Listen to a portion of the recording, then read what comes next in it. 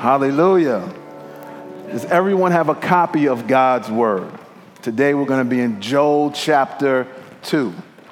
Joel chapter 2. If you need a copy of God's word, raise your hand. We got a couple of people coming down the aisle. Raise them high so that they can see you, and you can get a copy of God's holy word. Got one right here. All right. Amen. Amen. Indeed, our God is awesome. And we smile and we say, amen. Yes, he is. But if we really consider what that word actually means, then we would actually tremble at the thought. We have lost the bite to this word, awesome. We call everything awesome, from the clothes that we wear to the car that we drive, even to the food that we eat. But the Bible uses awesome differently. It almost exclusively uses this word to describe the works and the person of our Almighty God. In the Old Testament, it's used a lot to communicate terror and fear. In Habakkuk 3:2, the Lord says, I have heard of your fame. The prophet says of the Lord, I have heard of your fame. Stand in awe of your deeds. Lord, repeat them in our day and in our time. Make them known. In wrath, remember mercy. The prophet knew that God was both awesome in his wrath and awesome in his mercy. And he prayed that others would know this truth as well. And obviously, we're excited to talk about the love of God. We're quick to go up and tell people God loves you. And this is true, but we're also very timid, on the other hand, to tell people about the wrath to come against sin. But how can you really understand the love of God in his fullness if you don't understand the bad news of the wrath of God that's coming? We really need to recover this biblical idea of the fear of the Lord. We must recover this in our own lives personally, but we should also recover that in the way that we disciple one another as a church. This type of fear sees sin first as an affront against a holy God. But then it should also produce in us a deep need to grieve for that sin, but also to please and to honor God. But you might think, well, I'm saved. I don't need to fear God. I just need to have a respect for him. An inward respect for God, although outwardly in our actions may prove otherwise. But the truth is, we really don't recognize how sinful sin is, nor how holy God really is. Either we haven't considered this in our minds and we need reminding, or we haven't really looked at our hearts. They may have grown cold of not understanding the God of the Bible. In Isaiah 66:2, God's word says about God's word that this is the one whom I look, he who is humble and contrite in spirit and trembles at my word. Now, this is an approach to the scriptures, not just with respect, but with an understanding that God himself has spoken, and our response is to tremble at his very word. And this is no small topic. We see the fear of the Lord all throughout the Bible. In the New Testament, Philippians 2:12 says, work out your salvation with fear and trembling, for it is God who works in you. And this is interesting because this is a familiar passage that we can sometimes run by and not pause and really think about what this is saying. We miss that oh snap moment. The same God who created the worlds, the sun, the moon, and the stars, he is literally at work in you this morning. He was at work in you last week. He was at work in you last night. So then, who should fear the Lord? Psalm 33:8 says, let all the earth fear the Lord. Let all the inhabitants of the world stand in awe of him. Therefore, no one is exempt from the fear of the Lord. Both the wicked, whom will face God on Judgment Day, and the righteous, who will have to face him in discipline. In Acts 9:31, in the New Testament, this was the early church growing and spreading throughout the region. It reads that, so the church throughout all Judea and Galilee and Samaria had peace and was being built up and walking in the fear of the Lord and in the comfort of the Holy Spirit. And then it says it multiplied. This is the New Testament church. You don't see books written about church growth strategy and fearing the Lord, but it's in the book.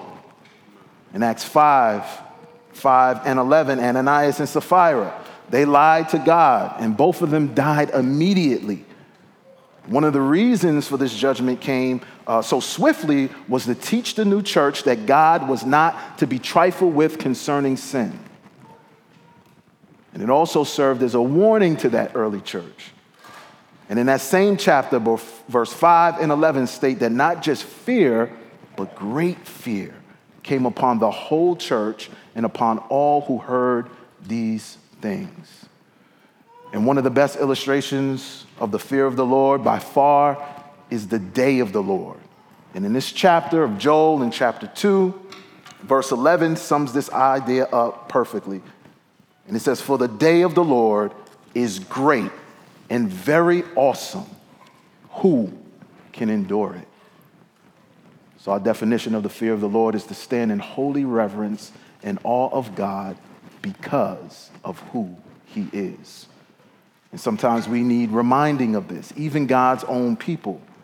So Joel, this prophet of God, who we really don't know much about, has to deliver this type of message to remind God's people, a message of destruction and warning and eventual deliverance if they return. And God needed to awaken his people to this coming judgment. Joel's name tells a story in itself. It means God, Jehovah is God. And as if this is what God was sending to his people to remind them of who he is.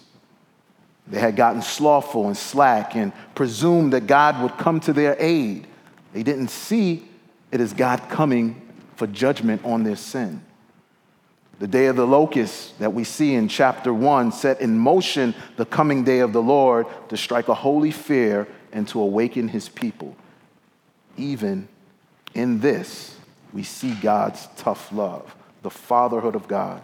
And in all of this, all of us who have been disciplined by a loving parent know that for a moment, all discipline seems painful rather than pleasant, but later it yields a peaceful fruit of righteousness to those who have been trained by it. Hebrews chapter 12, verse 11. So here's the big idea in chapter 2 of Joel. The goal and the aim of the fear of the Lord is to drive his people to repent from sin, to return to God, to rejoice in his attributes of who he is, and then to respond in obedience to his grace. So let's look at chapter 2, verse 1 through 11, and we see this fear of the Lord described. It says, "Blow a trumpet in Zion, sound an alarm on my holy mountain. Let all the inhabitants of the land tremble, for the day of the Lord is coming. It is near, a day of darkness and gloom, a day of clouds and thick darkness. Like blackness, there is spread upon the mountains a great and powerful people.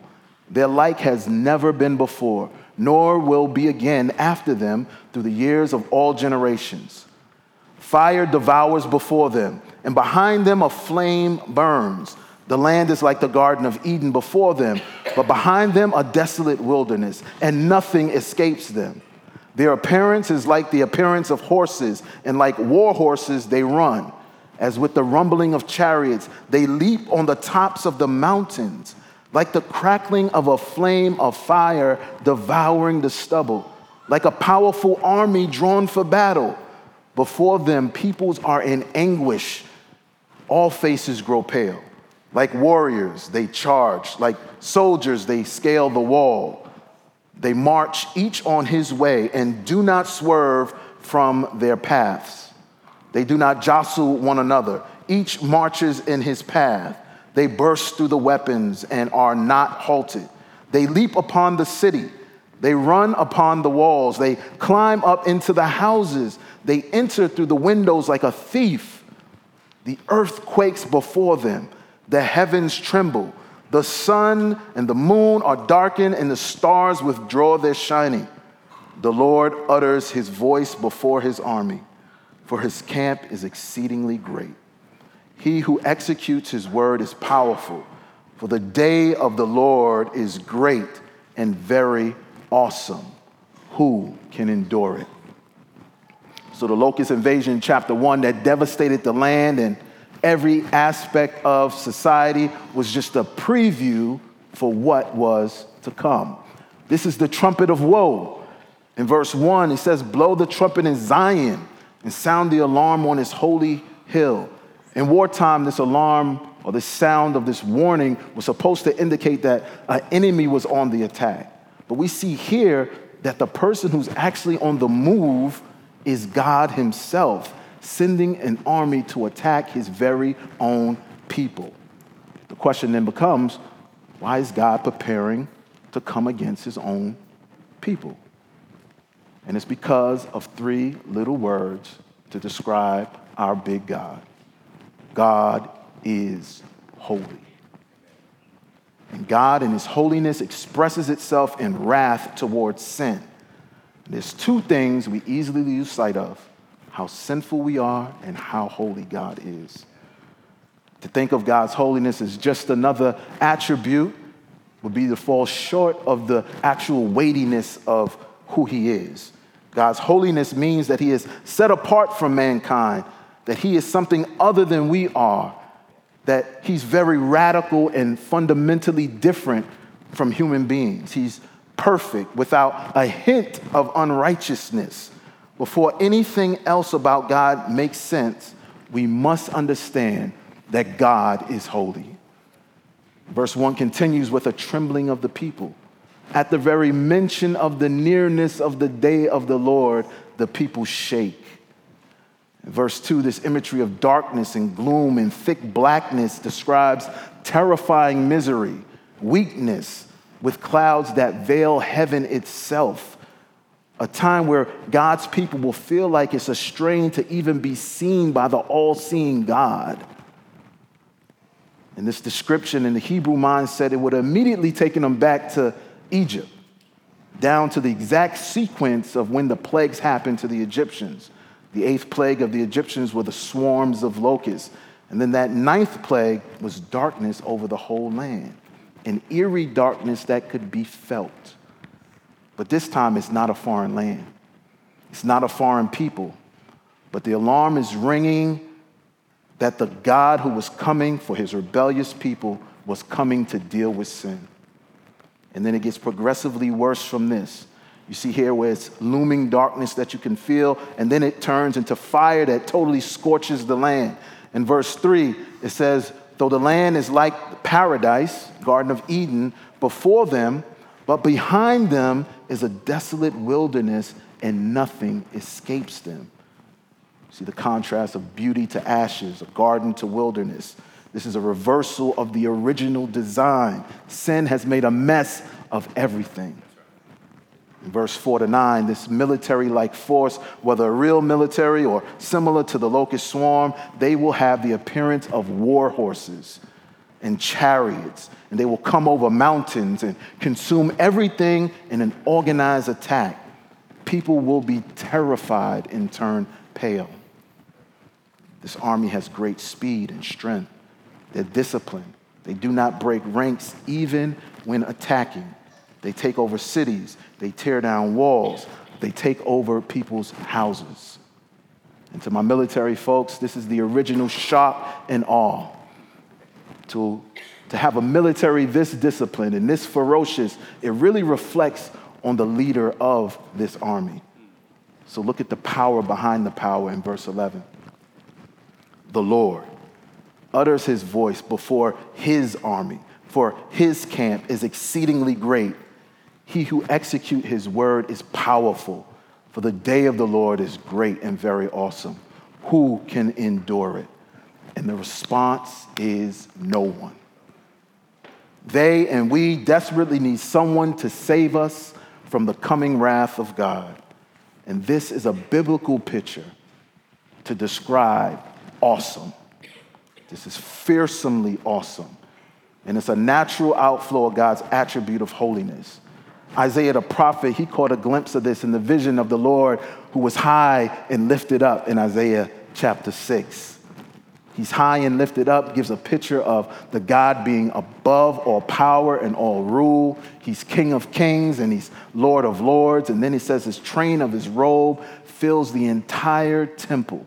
And when you think about the train of a robe of a king, it's supposed to signify just how great his power, how great his majesty, how great his rule is. And our God's glory fills the entire throne room of heaven.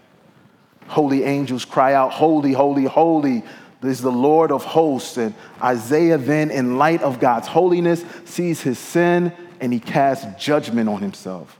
He says, woe is me. I'm ruined. I'm coming apart at the seams. I am a sinful, sinful man. So when Brother Mabuso preached last time, he posed a question about Jonathan Edwards and MLK. He said, how can we listen to the message of a man when the man's message does not align with a righteous character? And how this contradiction then becomes a stain on the church, and the misalignment causes anger with God. And I think that's a great question to think about and to meditate on, especially in our apologetic against hypocrisy in the church, either in a block or in the workplace. But an even greater question is, how can this holy God who's high and lifted up, who's righteous and perfect in everything that he does, ever forgive a sinner like you and me? And then still stay true to his character and his nature. It appears that there's a contradiction. What do you do with that? Well, I'm glad you asked, because this is what God has done. God is both just and justifier.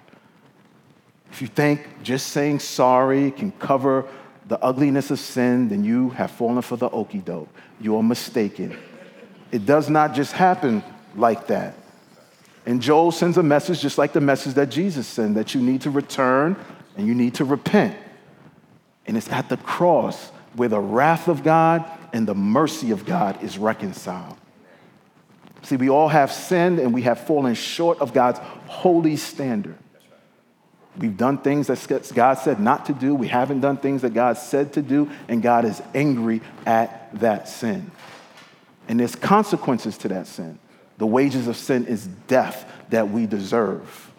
But the good news is that the gift of God is eternal life through Christ Jesus. In the fullness of time, God sent his one and unique Son. He was born of a virgin. He was fully man and fully God. He lived a life that we couldn't, holy, righteous, obeying all of God's commandments. And then he died in our place. The wrath of God that was reserved for us was poured out on his Son. He who knew no sin became sin that we might become the righteousness of God. And then when we turn from that sin, forsake it, and put our trust in Jesus, the Bible says that we can receive forgiveness, mercy, and grace. God is both just and the justifier. He reconciles both his wrath and his mercy upon the cross of Jesus Christ. Jesus rose from the dead, conquering sin, death, and the grave, proving that he is the true Son of God. And this is good news. This is good news, that the one who pronounces woe on sinners is the same one who is the pursuer of our souls. God woos his people to repent, but he also woos his people to return. And this process is not a one and done for the Christian. It's a constant call and response. And we see this call and response between God and his people in verse 12 through 17.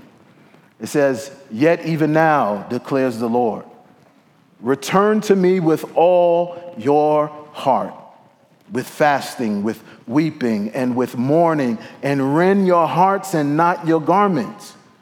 Return to the Lord your God, for he is gracious and merciful, slow to anger and abounding in steadfast love. He relents over disaster. Who knows whether he will not turn and relent and leave a blessing behind him, a grain offering and a drink offering for the Lord your God. Blow the trumpet in Zion, consecrate a fast, call a solemn assembly, gather the people, Consecrate the congregation, assemble the elders, gather the children, even nursing infants. Let the bridegroom leave his room, and the bride her chamber.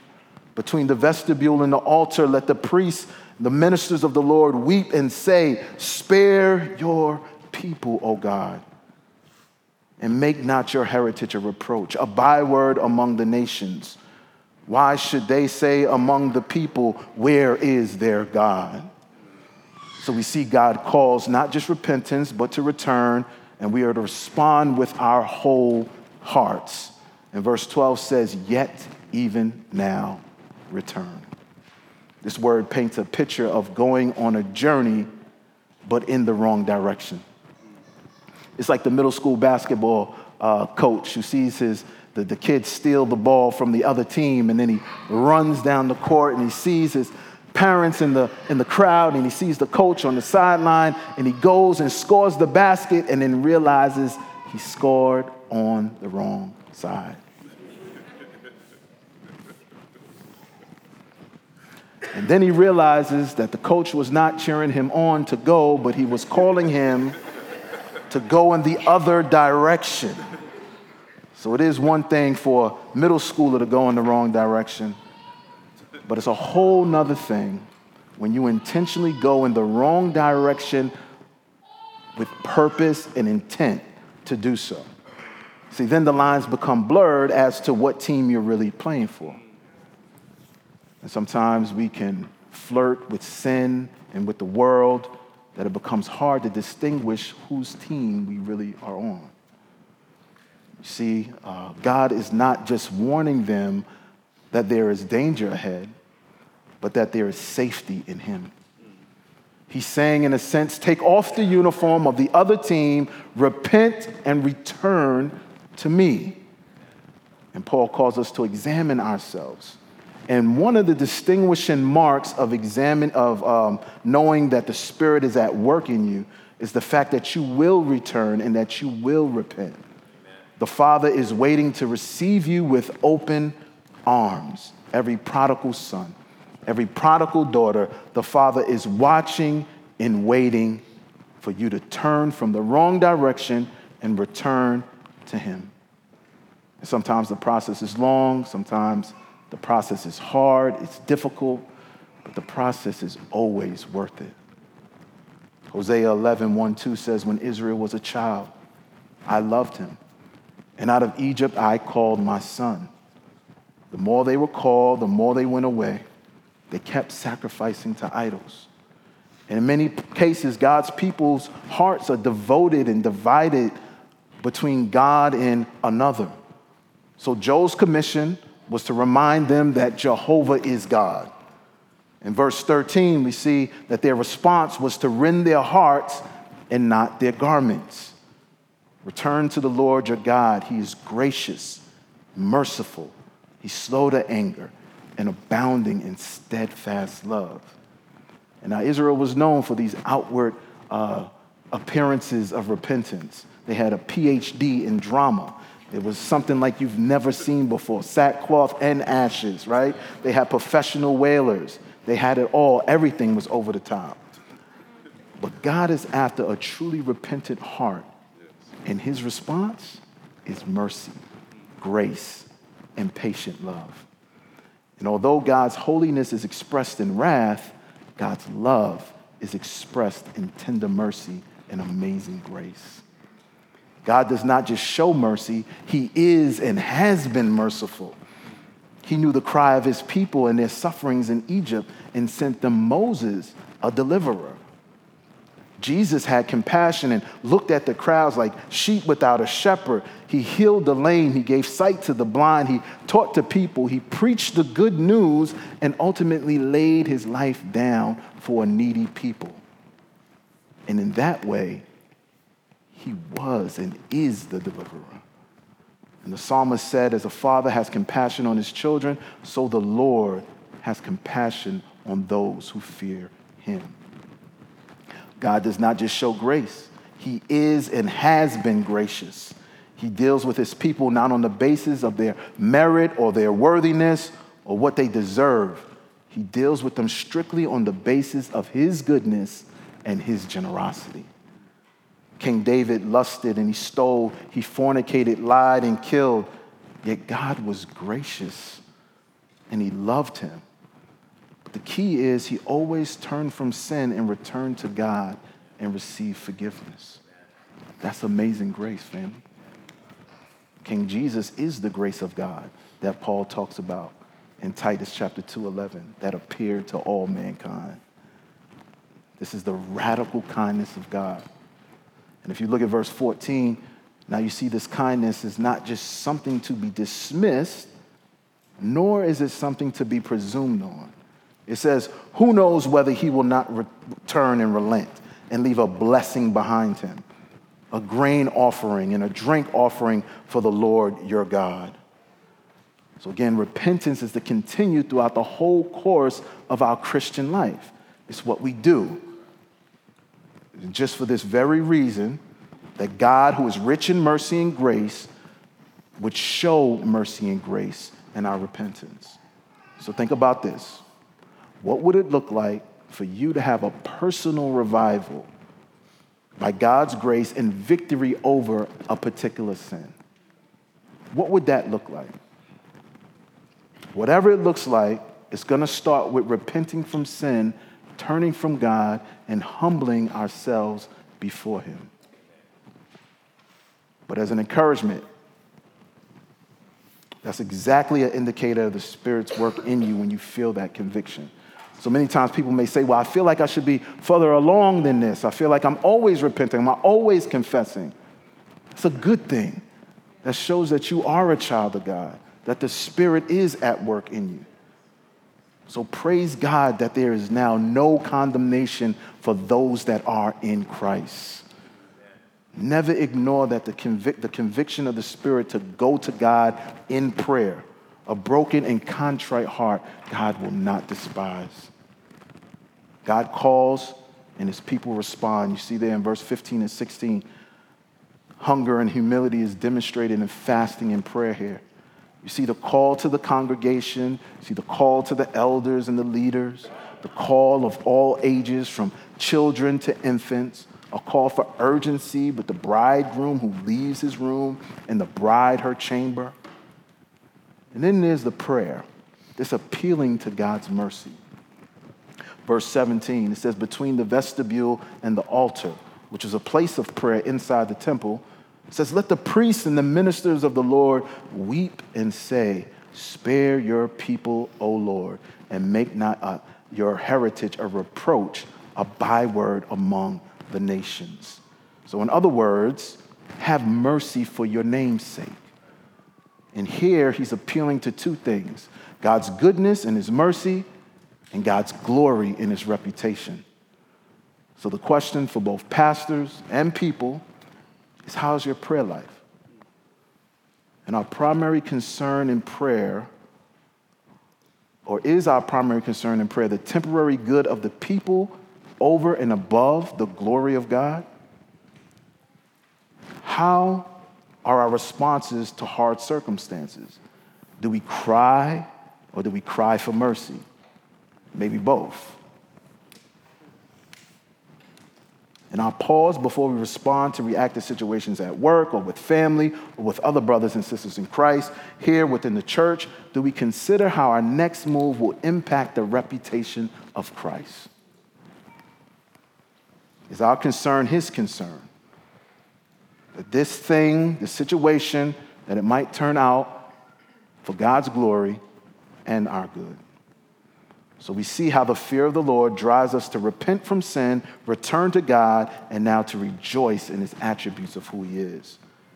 And now we see God's response. He heard their prayer. In verse 18, it says, the Lord became jealous for his land and had pity on his people. So in other words, God says, yes, I will show mercy. And this mercy is expressed in pity on the people and restoring the land. And we praise the Lord for his mercy. Matthew Henry has this quote where he says, our sins shall never be laid to our charge, nor rise up in judgment against us. If we thoroughly forsake them, God will thoroughly forgive them. If we thoroughly forsake them, God will thoroughly forgive them. That's mercy. Now look at God's grace expressed in his generosity. Verse 19. Grain, wine, oil, and the full satisfaction of his people, and the reproach of the nations removed. This is like, kill the fatted calf, for my son has returned. This is the joy of the Father. Verse 20, it gets rid of God himself gets rid of the enemy that he sent. You see the language there? He will remove, he will drive out, for God has done great things. This generous grace is also said of in Isaiah 30, verse 18. It says, yet the Lord longs. Hear the language there? Longs to be gracious to you. He rises to show you compassion. This is a picture of the King of Glory rising to show compassion. It's amazing that we can at times take for granted this very grace in these very same areas in which God shows to his people, like answered prayer. Because of Christ, we're assured that our prayers are not only heard, but they're answered. Being satisfied that our identity is in Christ, and in that we can be content. The removing of the reproach of sin, knowing that we know that the blood has cleansed us from every stain. If I could sing, I would sing this hymn. That was supposed to be Amos's cue, but I don't see him. But the hymn writer put it like this. He says that there is a fountain filled with blood, as drawn from Emmanuel's veins, and sinners plunge beneath the flood, lose all their guilty stains. It got so good to him, he had to repeat that part about 8 times. And there's times when we need to hear that when we come to Christ, we are new creatures. The old has passed, the new has come. There's no longer any condemnation. Who the Son has set free is free indeed, and the reproach is gone. Hallelujah. And here's God's response in verse 21. It says, fear not to the land, fear not to the beast, the trees and the people, but instead rejoice and be glad in who God is and the great things that he has done. Verse 22 to 27, you see that from his hand God has given good gifts to his children. So when you think of the early rains and the restoration of years from the locusts, from desolation, and eating plenty from a land once parched and desolate are all supernatural occurrences that can only come from God himself. So that in verse 27, his people would know that Jehovah is God and there is none else. And then we see there, this last section of verse 28 to 32, it reads, and it shall come to pass afterward that I will pour out my spirit on all flesh. Your sons and your daughters shall prophesy. Your old men shall dream dreams, and your young men shall see visions. Even on the male and female servants in those days, I will pour out my spirit, and I will show wonders in heavens and on earth, blood and fire and columns of smoke. The sun shall be turned to darkness and the moon to blood before the great and awesome day of the Lord comes. And it shall come to pass that everyone who calls on the name of the Lord shall be saved. For in Mount Zion and in Jerusalem there shall be those who escape, as the Lord has said. And among the survivors shall be those whom the Lord calls. So we went from the woe of destruction to the wooing of God, and now we go to the wow of the promise of his presence with his people. And just a side note on prophecy. The prophets themselves could only see mountain peaks and types and shadows. But they and the people had a hard time discerning where everything fits, right? It's like being born in the 90s and then coming into this understanding of the Star Wars episodes. Like, do you begin in the beginning, the end, the middle? You don't know. And that's the case with the people during this time of Joel concerning the day of the Lord and the prophecy of the Lord pouring out his Spirit. And to further complicate things, this event is even rolled out in stages of partial fulfillment and then ultimate fulfillment in the future, in which we don't know the time or the hour. But God has not left us without a witness. When you think of verse 28 and 29, it's just interpreted for us by the New Testament, by Peter, when he preaches at the day of Pentecost in Acts 2:17. It says, after Jesus ascended into heaven, the apostles, they were waiting for the Holy Spirit. Then suddenly, the sound of this mighty rushing wind came upon them, and they began to speak in different languages as the Spirit enabled them. The people heard in their mother tongue, gathered around Peter, and he told them, we are not drunk as you suppose, but that what you are seeing is in fulfillment of Joel chapter 2. This was the fulfillment. This was the birth of the church. And when Joel spoke these words, this was a radical statement, because there was an ancient Jewish traditional period that kind of gives insight into the social norm of that day. It says a Jewish male would pray like this: I thank God that I am not born a Gentile, a slave, or a woman. So the fact that Joel prophesied, I will pour out my Spirit on all flesh, your sons and your daughters shall prophesy, your old men shall see visions, even on the male and female servants. In those days, I will pour out my Spirit. This was so radical and countercultural. And there's a few things that we can see from this. We can see that God is faithful, and by his grace, we can be what he has called the church to be. First, his faithfulness, it means that he is proven true. God keeps his promises. And all throughout redemptive history, from the promised seed of the woman to the pouring out of his Spirit at Pentecost.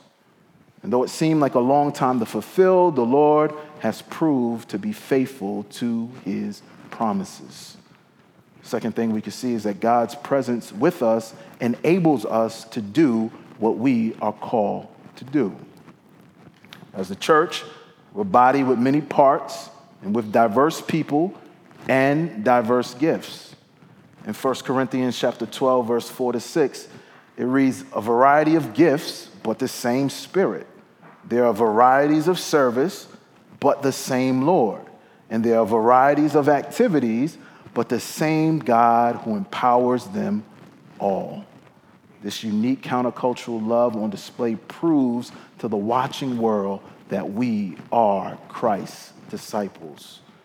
So we can take the message of this gospel, this good news, this ministry that God has empowered his people to do from the four corners of the block to the four corners of the globe with full assurance that because God is faithful, the mission will be successful. And that all who call upon the name of the Lord will be saved. And lastly, this is all done in the backdrop of the future day of the Lord. In our statement of faith, it states it best. It says that the coming day of the Lord is to deter all men from sin on one hand and give greater comfort to the godly in their troubles on the other hand.